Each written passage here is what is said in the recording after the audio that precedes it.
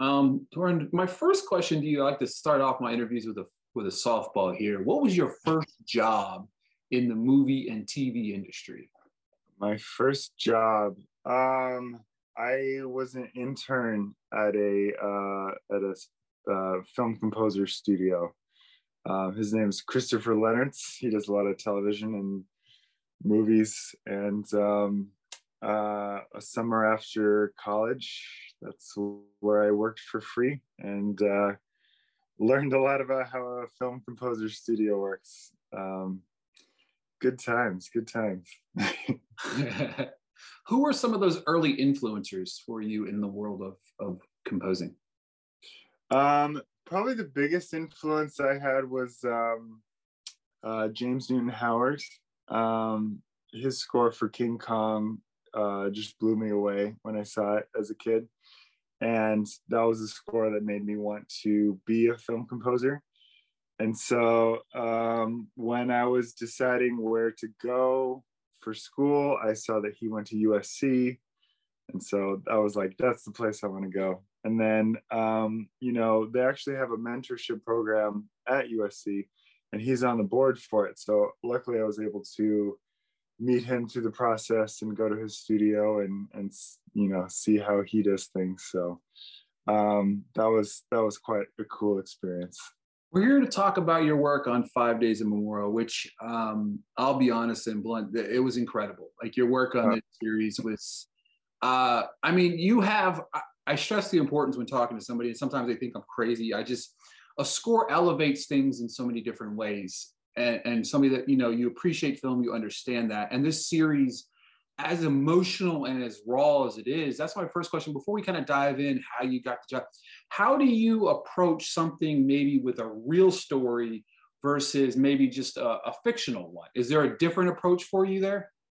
That's an interesting question. And thanks for the compliments. That's very kind of you. I guess this is the first true story that I've worked on. And yeah, I think what makes it different is that, if this was a fiction, it would be so over dramatic and unrealistic that, it would be kind of too much. But the fact that it was real, it actually helps. It helps me not have to do as much with the music. It didn't need to push the drama forward, because in the back of everyone's mind is the very sobering fact that this did happen. And so it's still a delicate balance, but in a lot of ways it makes it so that music doesn't have to make things more dramatic than they already are. So speaking of it, we're talking about 5 Days of Memorial on Apple TV Plus. How did the job come about for you? I was finishing up a show with Carlton Cuse called Lock and Key, and they were looking for a composer at the last minute, and I was able to finalize season 3 of Lock and Key and then jump right over to this one. And because it was so late in the game, unfortunately they couldn't move the deadline back, so I just had a couple months to knock this out, all 8 episodes, and it was great to work with Carlton again. And Raouf Glasgow, the post producer, was also on it. We worked really closely together, and it was a good opportunity to kind of expand my palette while working with the same people. So it was kind of like a safe space. But also, the music for 5 Days is so different than Lock and Key. So it was a nice change of pace, but it was also great to work with the same people again. So when you approach getting ready to compose, what's that process like for you? I like to figure out the structure of the score first, which is not the most interesting thing for most people, but to me, how the drama is built over the full season, over each episode, I think is very important, especially for composing, because you have to decide really early on what musical themes are going to be important, And a lot of times you'll end up writing too many themes for the first episode, and then they never come back again. And so they're not really thematic recurring ideas. So with 5 days, it's pretty much an ensemble cast, but there's certain characters that get more focused later on.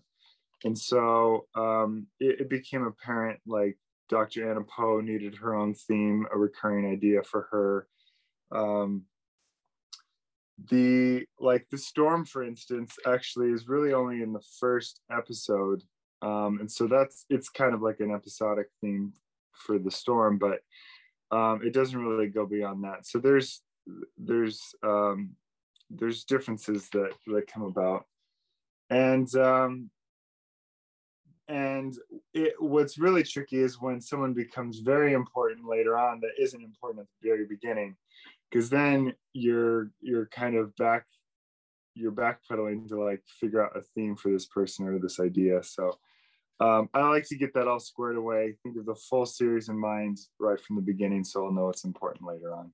When you're creating scores, how personal do you get with your composing of the work? Obviously you're getting acquainted to these characters and these journeys, but how does that look like for you personally when you're approaching the entire project? One thing I usually try to do is actually stay away from the source material, because it'll be different than whatever the show ends up being. And so in terms of how close I get to the material, it's usually based on, the final cut, or at least the rough cut of the show itself. And that's how I know, the tone of what it's actually going to be, who the characters actually are, as they are represented on screen. And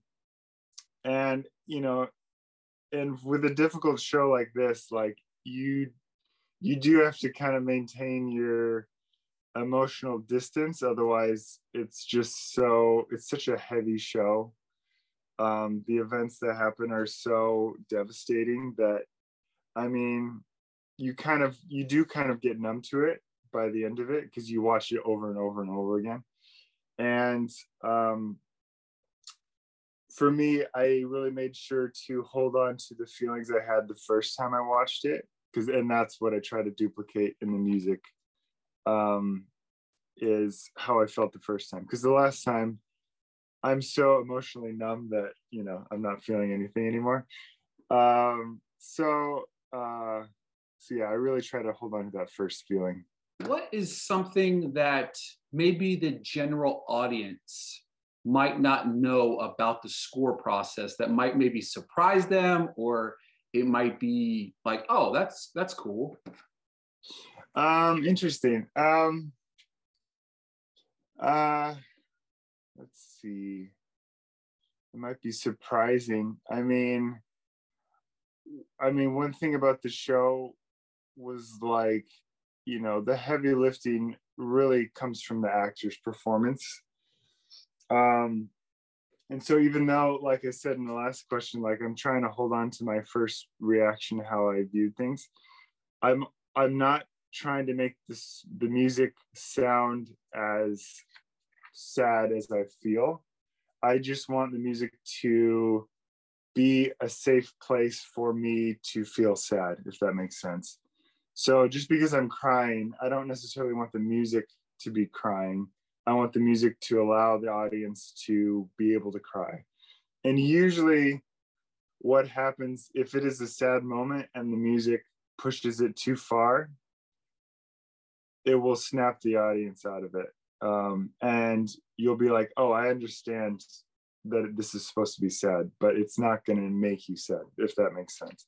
So because the performances were so tremendous, like, again, I just had to be a safe place for this score to be like, it's okay to cry. Like, it's, we're not going to make you cry, but if you need to cry, it'll be okay.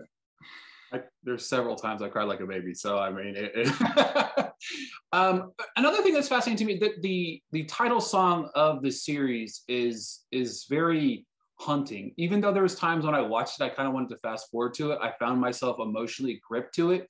What's it kind of like working with that while moving into the score of the episode? Is that hard to transition, or something that you have to relate to or adapt to? That's interesting. So the title track was chosen before I was even brought on, so I wasn't part of that process at all. But I thought it fit so well as like an overall theme for the show. And I think it actually kind of worked out well, because usually I'll have to do the main titles and I'll try to incorporate that theme into the rest of the score. But I felt like this one works so well as kind of its own thing. And I never, did any musical allusions to it or anything like that, but I just felt like it fit so well. And it was, with how much music I had to write in such a short amount of time, I was very relieved to not have to tackle the main titles as well. My final question to you is there any upcoming projects that you can talk to us about that aren't top secrets? I guess, obviously. I know there's certain things you probably won't be able to tell us about, but if you can, you can. I get it, you can't. So unfortunately, I cannot tell you about the next thing coming up, but I'm very excited about it. I'll just say that. That's awesome.